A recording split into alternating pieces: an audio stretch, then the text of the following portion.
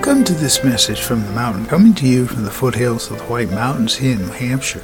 Today's podcast is titled Drill Marks.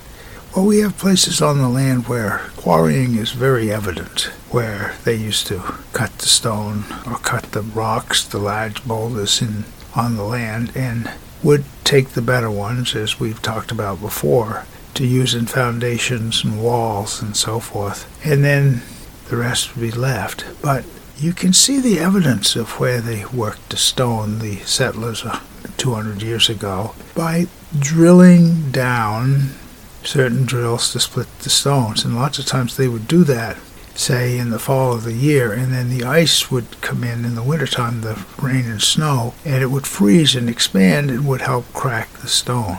And that drilling was not easy. I have some of the hand drills, the star drills they're called, and they just took a small handheld sledgehammer and you just keep pounding away until you were able to work down several inches to complete the hole. And we do have the evidence of that and the appreciation of what the settlers did before us in their attempt to settle the land, which has gone wild and since they gave up in a lot of times and places. But it's just how the old-fashioned way got it done. Might have been slower.